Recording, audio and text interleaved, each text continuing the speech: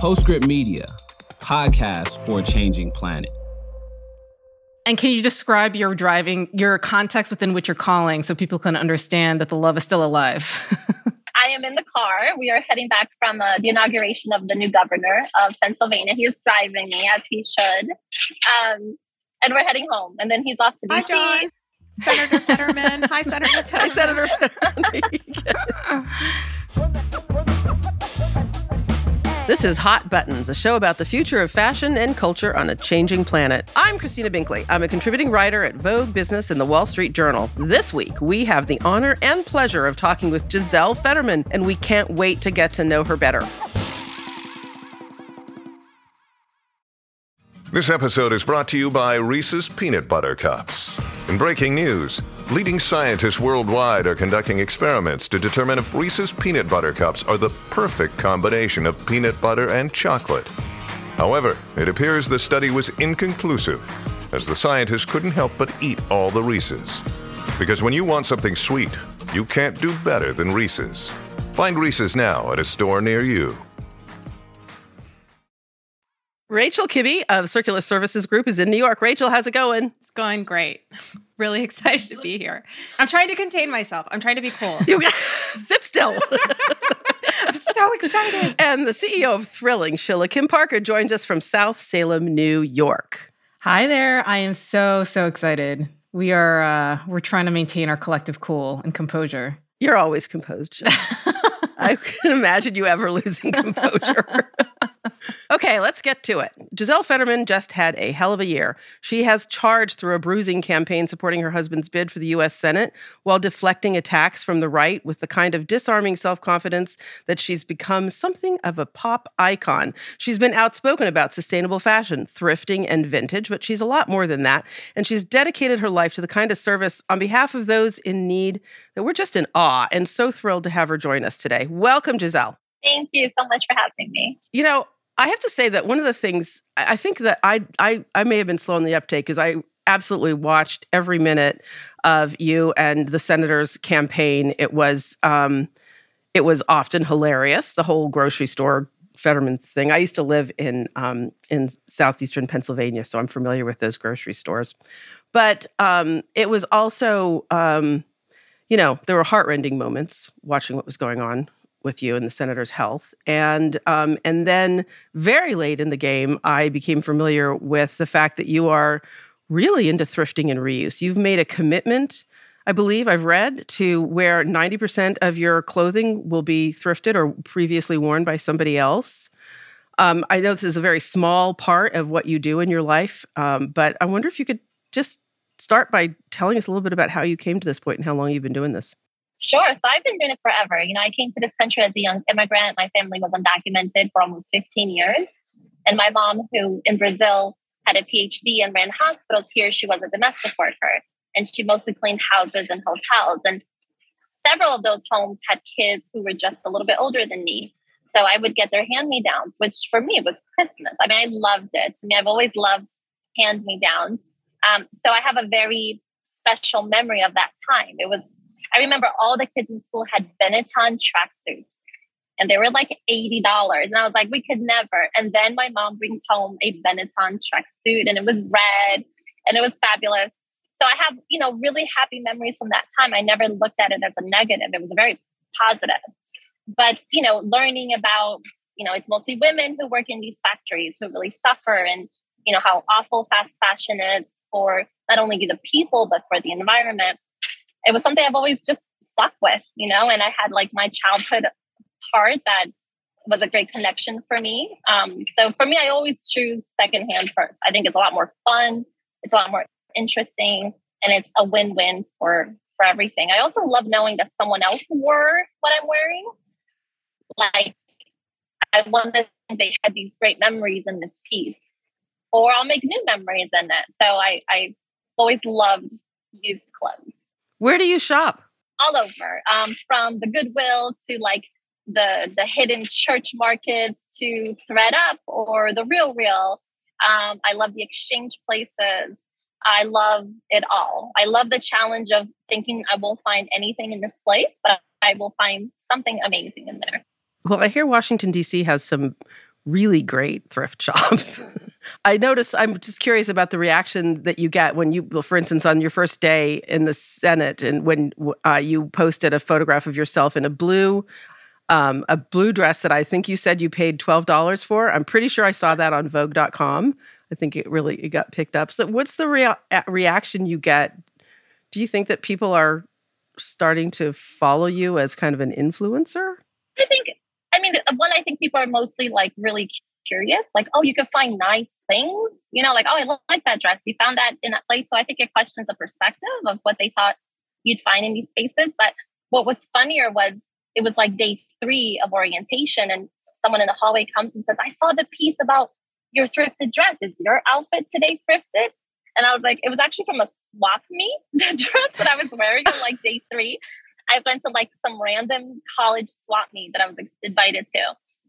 And I was like, that's too much. I think the world's not ready for swap meet clothing. I don't know. Have you converted your kids and your husband into the thrifting lifestyle or not yet? So my daughter only like Goodwill, the bins, like that's her favorite place in the world are the bins. She just loves going to the bins. And my youngest will wear anything I tell him to. My oldest is 14 and, he's more particular on what he chooses. But my daughter will only wear Goodwill bins. Like that's her go-to. 14 that's when the peer pressure really kicks in. Yeah, and he's really cool and like a free thinker. I don't think he'd be influenced by that. I think he just likes a specific look. So like I found a couple things I brought home that he was like, okay, I'd wear that.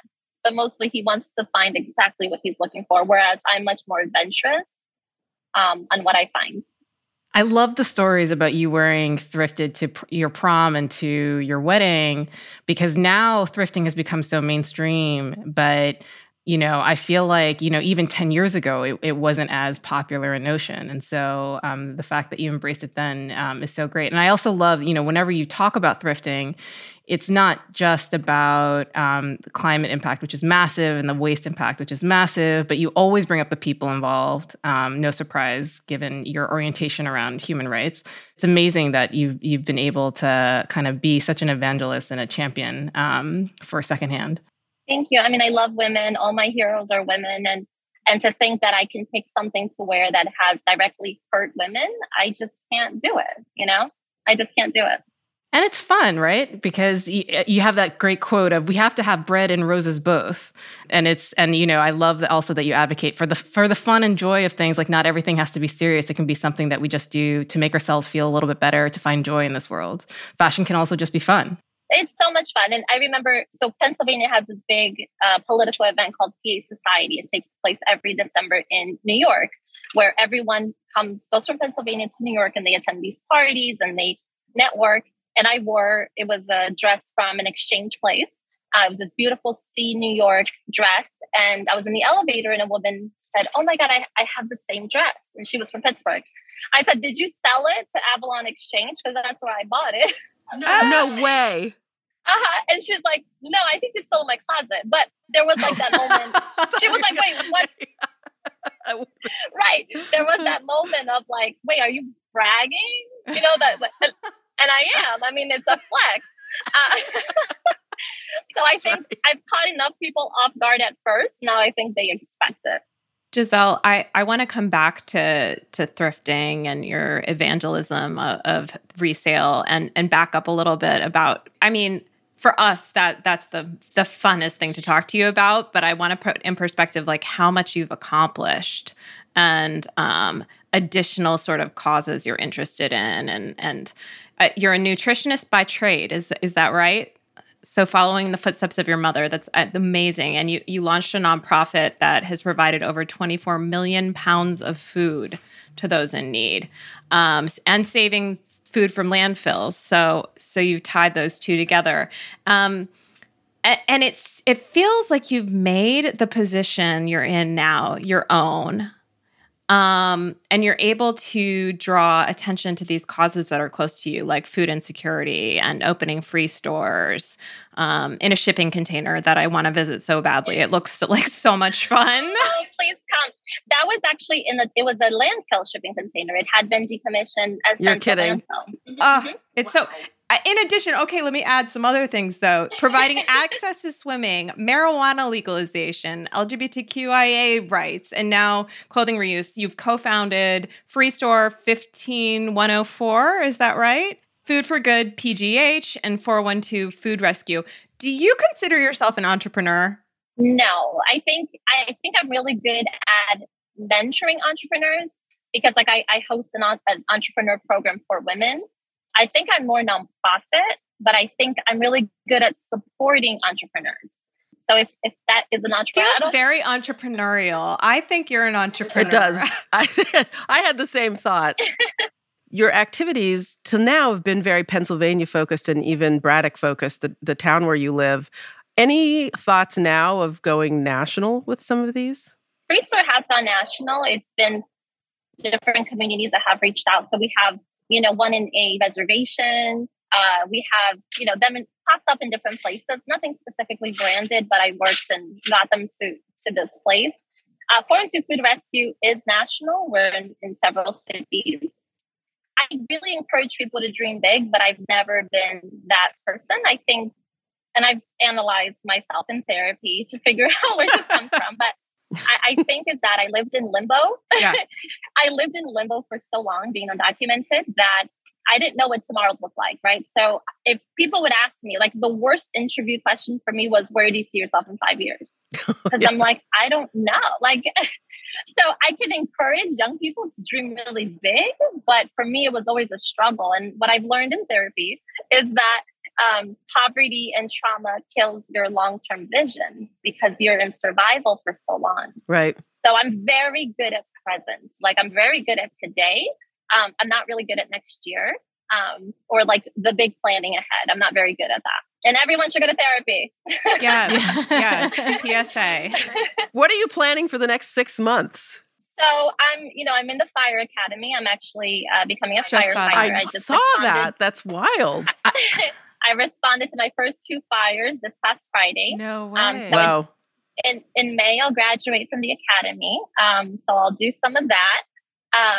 And working on, I always want to work on things that are highlighting and bringing voices to the historically ignored. And that's what I care about. I think my work will always focus on that in some way. But I don't know where it'll take me. I'm learning DC now and finding my way there. And I really believe in blooming where you are planted. And I've been planted in different spaces and I think have found a way to bloom. And hopefully I'm able to do that in this new role as well. You've said that you enter every room wondering who is missing and how we can bring them in. I love that. And everything that you do seems exactly in that purpose. What have you found in DC? Who's missing and who do you want to bring in or are you bringing in? Or is it too early? Or is it too early? Yeah. It's too early. I'm still learning a lot. But I would say that like my first, orientation training, the biggest shock to me was like, if someone is being nice to you, they could be a foreign information officer. So be on the alert. And I'm literally like the friendliest person in the world. And I want to be friends with everyone. I want everyone to like me. And I'm like, I have to look at everyone sideways. I'm a Pisces. I'm not built for this. Wow. So I'm learning. What do they tell you about how you deal with that? Do they give you questions? Be very aware. Like if someone is at coffee every morning, they probably are waiting for you and they will slowly enter your life and try to get information. And it happens every day. It's like a real thing. So, I have a lot to learn. But the spouses have been really wonderful and welcoming. And the gays have, welcomed me with open arms. So I'm making friends. Hopefully none of them are foreign information officers. I have to say, I absolutely love, you have at the top of your Twitter profile this quote, "Oh, that gentleness, how far more potent it is than force." You've also talked about being radically soft. And I love this idea that nice does not correlate with being weak, that you can be tough and powerful and also be nice. How did that kind of philosophy and point of view evolve for you over your life? Because I'm sure it was an evolution. Definitely. I've always been really vulnerable, right? I really believe in like stay soft. It's my voice will shake. If I'm in a situation, I will probably start crying if someone is mean to me, but that's okay. And it took me a long time to learn that was okay. Like I would be really uncomfortable if people would call me like an activist or an advocate, because I didn't feel I looked or sounded like to me what an activist was. I'm very gentle and very soft. And I've learned with time that is a strength of mine. It is a vulnerability that allows me to see things differently and respond differently. And I remember like crying about something with my grandma, which happened all the time. I was always crying. Like, give love because that's what's inside of you. Like that's what's in there. And what you're getting from other people, it's what's inside of them. And it was like a very simple piece of wisdom, but it was a really good perspective for me. And then one day I was crying about something else, and my grandma was like, Gisele, look at you. You are so cute. Who cares if someone is mean to you? And I was like, okay, grandma. So I hear that voice. You know, she's passed since, but I always hear her voice like, Gisele, you're so cute. Who cares if these people are mean to you? It's so important to have that voice in your head. And I have to say, I had a personal experience with you before you arrived at where you are a few years ago, where you were soft and gentle with me. Yes, I sent you, I was running a business of excess inventory and return mystery boxes, and sent you a mystery box, and you posted it online, and you responded personally to me, and you were so kind and I did not expect a response. Thank you. I really, I do all my social media, all my emails. I've never had an assistant. Where do you have time? You seem to fit 36 hours in a 24-hour period. Yeah, that's really true. I'm very confused. And 2 dogs. ADHD is definitely my superpower. And I thrive under like chaos. Like my inbox at all times has like 3,000 unread, 400 unread texts. And anything else less than that would be too normal. And I probably wouldn't be able to function. So the ADHD is definitely my superpower. Can you talk a little bit about, because speaking of unread letters and emails, I've always been curious about this, about your you've been asked this to death, but the way you met John and just that story, but also I'm really curious, how did he respond? How did he even find your letter? Tell us more. And was it an actual letter? Everybody describes it as like snail mail. I only do handwritten letters, and I still put hearts over my eyes, and it was definitely a handwritten letter. I still do all my thank yous in handwritten form. I think the art of handwriting a letter is an art we're losing, and I don't want to lose it. So I read an article, and I'm going through a tunnel, so I might lose you guys for a minute. I read an article about this young mayor who was working to revitalize this kind of forgotten city. And these are all the things I care about, right? Like a city that had contributed so much to this country. It's the reason skyscrapers exist, because of the steel mill in this community.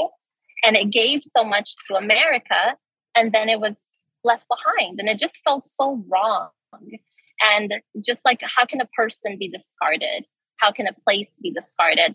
And I read that story. I felt a connection. I thought, what a good guy. And I went on about my life. And then a couple weeks later, that name came up to me again, Braddock. And it was talking about that the steel that built the Brooklyn Bridge came from this area. And I'm Brazilian, so I believe signs.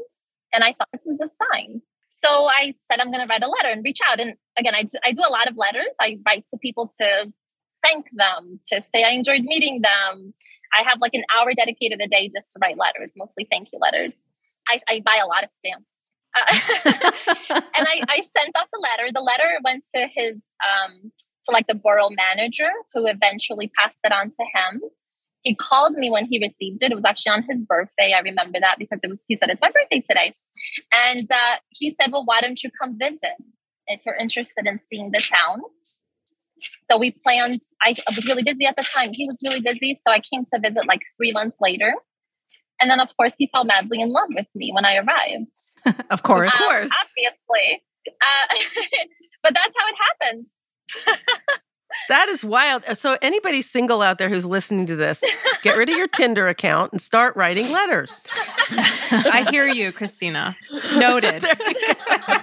I actually have a lot of great papyrus. And then a year later, you're married. How did the proposal happen? Was it love at first sight? It wasn't love at first sight. I definitely fell in love with Braddock first. I saw this community that, 90% of the people left, right? And 10% stayed behind. And I just thought, like, what strength it took to stay behind and to fight for your community. And I just really fell in love with Braddock. I've only ever lived in really populous cities, big cities. I never knew that abandonment existed. Like, I've never seen in a city that was abandoned.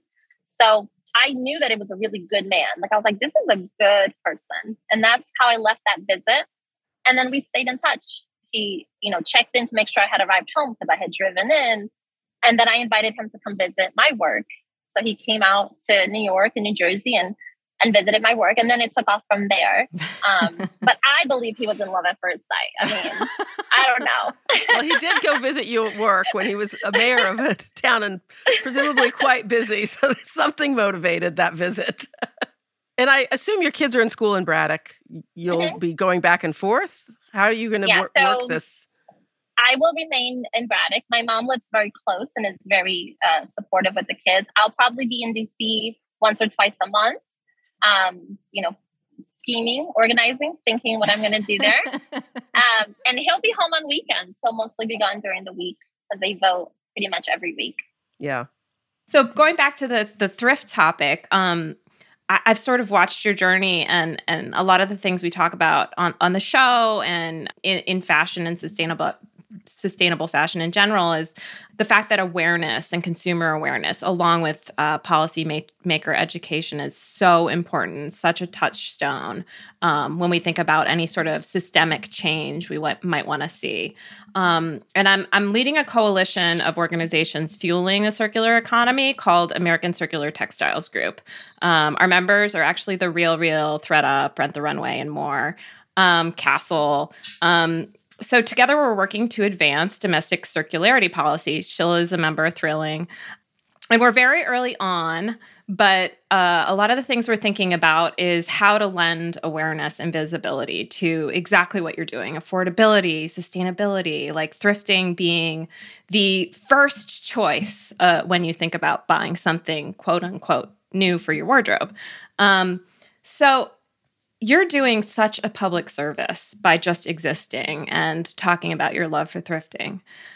It's just a tremendous service. When you think about the future of thrifting, and I think, and I'm sure you see a world where everyone thinks, let's shop secondhand first and foremost.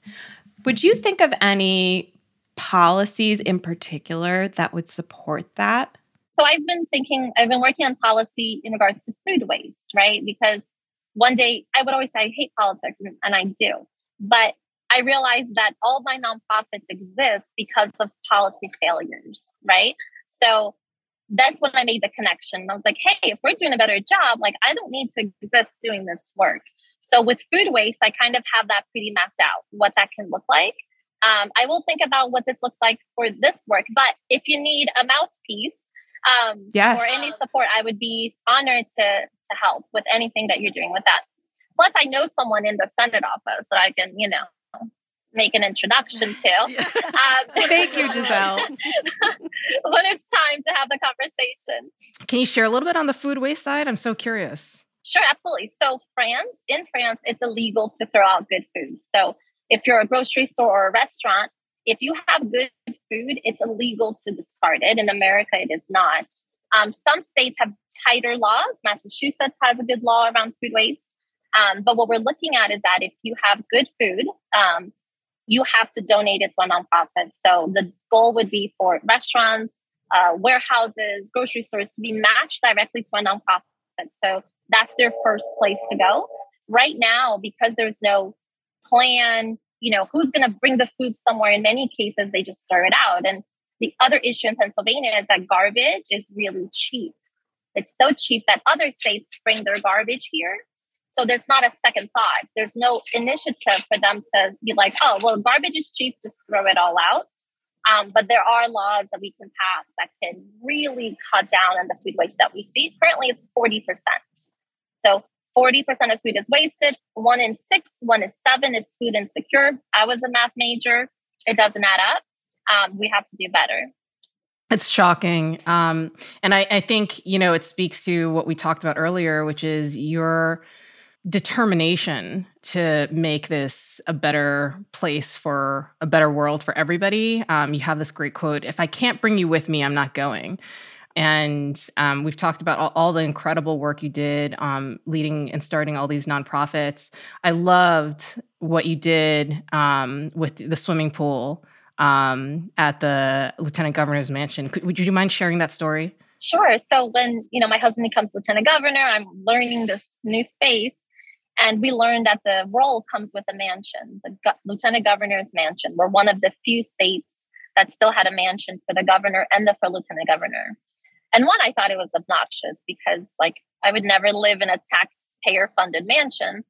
So I'm like, we don't want that mansion. We were actually the only second family in the history of Pennsylvania to reject living in the mansion. Wow. And it came with a gardener and a chef, and I can't cook. So John probably would have benefited from that. But you can't do everything.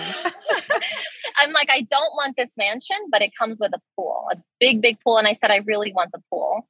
And the vision was that we would open it to the public and teach swim lessons and water safety. And we would provide these services to children who historically have not had access to swimming. And imagine me, brand new second lady, marching into a room with all these attorneys in government saying, hey, I have this idea. Let's open up this pool and make it public.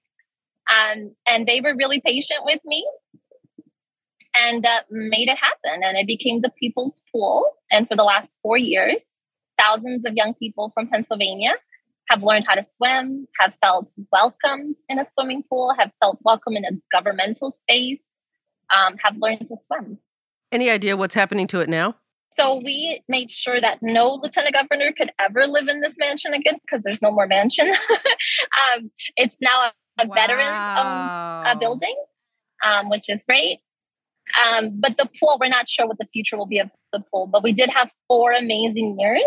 And we challenged the idea of it's always been this way.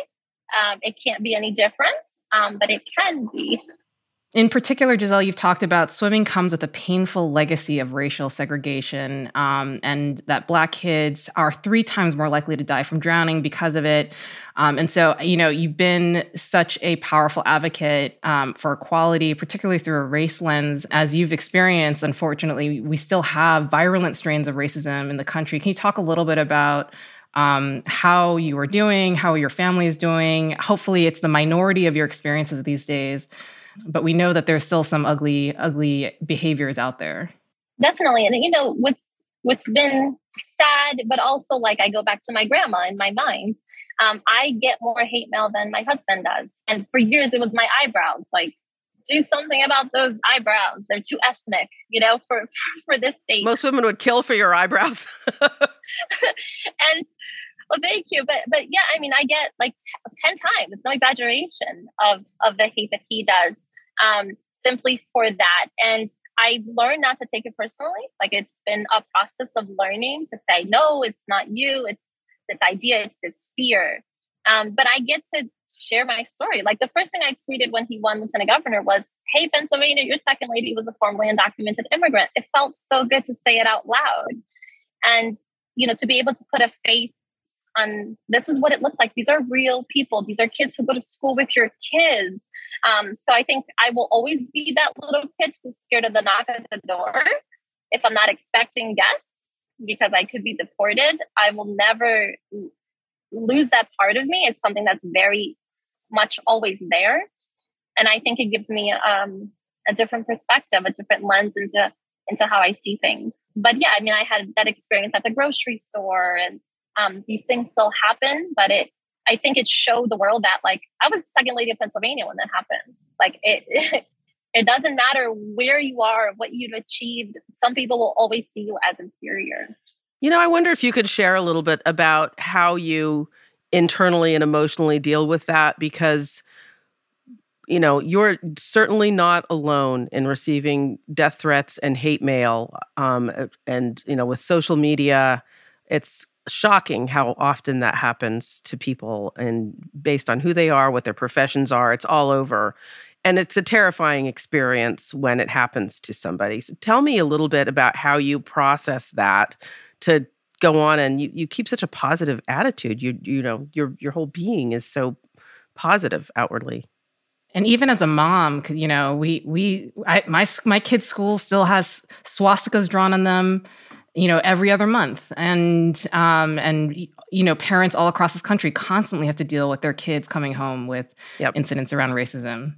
Right. Oh, I'm so sorry your kids have to see that. I mean, I cry a lot. I think that is a part of my process, is crying. But also, you know, I've learned not to take it personally, right? And I also try to think of like the human side. Not that there's ever an excuse, but I try to think of that one time this was a child, a perfect little child that was born into the world, into a home filled with hate, into a home who taught them to feel these things and to believe these things. I do try to think of that. And it allows me to, I think, have really difficult conversations with people, but to also try to see them as humans. So I've had conversations when people have said to me, well, you know, you do such great things. I don't have an issue with you as an immigrant. It's the other ones. Wow. Right. And like, how do I have this conversation? Like, how can I reach this person who somehow I pass to them, but everyone else doesn't? I've had folks say to me on the campaign trail, well, you don't look like an undocumented person. You don't look like one of those, right? So, I mean, like, I cry all the way home and I feel dirty and icky and drained, but I have to use that opportunity to try to open a conversation, to try to reach a place in their mind or their heart where they can try to think differently.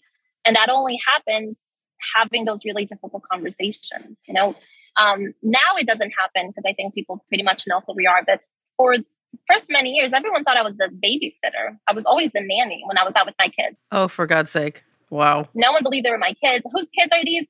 Are you taking more kids into your roster? And I'm like, I can't handle these kids. I don't want any more. There's been some really funny moments. I mean, not funny, but I have to make it that way. And one of the best ones was we were hosting an event at our home. It was like this catered book signing. And there were all these guests that came in, and my house was full of people. So I got a glass of wine and I went to hide off in the pantry to drink alone. And a woman came up to me and said, I saw what you did, and I'm going to tell Mr. Fetterman. Oh, she thought I was like a staff. My God. and I'm not snarky or confrontational, but in that moment, it must have been the wine. I was like, please don't tell him. I don't want to get fired. And I did that because I knew that in the next 10 minutes, I had to welcome all these people to my home. Oh my God. So 10 minutes later, my husband and I get in front of everyone and say, thank you for coming to our home and being here. And she was obviously mortified, came over, apologized. And I think that was a much more important lesson that she learned that day than if I had handled that differently, right? Like, I was at a pool with the kids and speaking Portuguese with them. My children are bilingual. And this young, hip, beautiful mom is like, how cool that you teach their language. And I was like, wow, thank you. I really appreciate that. She's like, when I was looking to hire help, I couldn't find anyone who spoke another language. They're so lucky to have you. And I said, well, thank you. I hope they keep me around. Unbelievable. And I said that because anyone with tiny kids know that kids are going to say mom 1,000 times. Mom, mom, mom. And that's what it took. It took 4 seconds for my kids to yell, mom, mom, mom. And she came over and said, I'm so sorry. I don't know why I assumed. But so I think every opportunity is an opportunity for both parties to walk away with grace and dignity. And that lessons can be taught in ways that are really gentle too. And I don't have a different tone. I couldn't be mean if I wanted to. It doesn't exist in me. So I've tried to find power in this little bird voice I have and still be effective somehow. Well, it's clearly effective. I mean, your husband won all 67 counties in Pennsylvania, and they know who you are. And that was the first time in history that's ever happened. And then while he was in the hospital, and I'm so sorry that happened, and I'm so relieved that the result was positive. Because you saved his life. That you saved his life and that you knew what signs to look for. But only 4 days before the primary, when he won, you were basically, and you've described it as having to act as a surrogate. And the response was, because of the way you handled yourself, really incredible, I think. And what was that like for you? It's not every day you're just asked to just step in for someone and act as their surrogate policymaker. It was pretty wild. I mean, it all happened very fast. And this is a person would never sign up for this. But it was really easy in that moment because I love him and because we believe in the same things. So it was easy to share his message while he was recovering. But, having a stroke nationally with the world watching and having little kids that, I had to tell my kids about 4 minutes before the entire world knew that their father had suffered a stroke. Wow. So it was a lot to manage, but, we made it through and, we were no different than any other family who goes through a health crisis. It's just, we went through it under the lens of the world watching. Well, it led to people talking about you sometime running for office. You say you don't have any interest? Never. Never. She said no. Never. Gisele, I don't know if you still have family in Brazil, but obviously you're still very close to your home country. And we were obviously all shocked and to see about the insurrection on January 8th, clearly inspired by America's own attempted insurrection on January 6th of last year. Was it last year? God, I don't even know. 2 years ago. 2 years ago. Fueled by white nationalists in our country. How are you, if you still have friends and family there, how are they doing? How are you feeling about it all? It was devastating. I mean, my family's all still there. My mom is here, but my father, my uncles, my cousins are all still in Brazil. Thankfully, none would have participated in such a thing. But it was heartbreaking to watch. I think we're still recovering from January 6th. I think many of us still have PTSD from that day. And to see that happen in my country, in both my countries, was just devastating. Growing up, there was always a joke. Brazil always copies America, right? Brazil's always trying to copy America. And I mean, we did it with the president.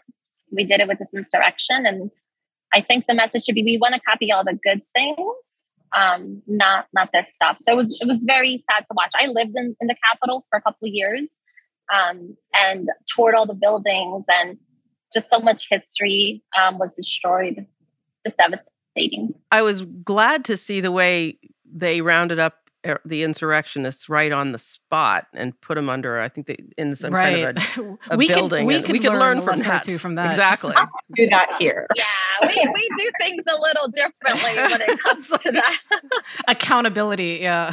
I'm just so grateful you've spent this time with us today and been so open to all of our prodding questions. And I just want to encourage you, though you don't need it, to just keep on doing all the work you're doing and stay yourself and know that there's so many people rooting for you and rooting for your husband, and ignore the haters, because I can guarantee you there's so many more people, even though the haters are louder, that are sometimes in awe of you. Yeah. Well, thank you. I feel like I have 3 new friends, and I'll be in New York at the end of the month. So we should go hang out. Yes. Well, I'm in LA. You got to come out to LA. I got to fly to Washington, D.C. I have a kid to visit there. I have one last question for you, though, Gisele, because I keep reading articles that describe you as petite, and I keep seeing photographs of you standing next to people like the Vice President of the United States, and you're taller than she is. So how tall are you, and why do people keep saying you're petite? So I'm 5'9.5", and whoa! The reason everyone thinks I'm so petite is because my husband is a tower. Husband is 6'9", so he really makes everyone look very short. But everyone who meets me are like, "Oh my God, you're so tall! I can't believe it." It's funny. My favorite is your approach to taking pictures with him, that you will always favor the outfit over keeping his head in the photo. Of course. Yeah. I don't need his head in anything. The shoes are much more important. The first time he was like, babe, you know, I think you messed up. Like my face is cut off. And I was like, no, baby. No. But look at the shoes. That's perfect. Exactly. Like, I know. My husband and I are the same height, and I'm going to try to do that too. Oh. You'll cut yourself off. No, that's not going to work. Maybe sideways. Listen, anyway, this has been a great pleasure, Gisele. Thank you so much for joining us today. I hope to meet you. Thank you. Me too. Thank you so much for having me. That's all for the show. Please support us by following us on Twitter at HotButtonsPod and on Instagram at hotbuttons.pod, or send a link to friends or colleagues and go to Apple or Spotify and give us a rating. We're also streaming on Amazon Music, and you can also find us on YouTube now. We really appreciate your support. If you want to email us with story ideas, send a note to hotbuttons@postscriptaudio.com, or leave us a voicemail at our new call-in line. It's 508-622-5361. Hot Buttons is hosted by me, Christina Binkley, Sheila Kim Parker, and Rachel Kibbe. The show is produced by Postscript Media. Our senior editor is Ann Bailey. Our engineer is Sean Marquand. Stephen Lacey, Scott Clavenna, and Rachel Kibbe are our executive producers. Postscript Media makes podcasts at the intersection of climate with culture, politics, business, and tech. Postscript Media is supported by Prelude Ventures. Prelude is a venture capital firm focused on climate solutions across energy, food, agriculture, transportation, logistics, and advanced materials. Thanks for joining us. We'll catch up with you next week.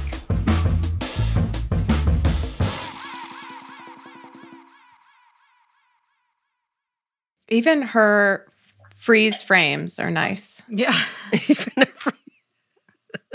There you are. Sorry. No Okay. worries. No more tunnels. No more tunnels today. That's okay.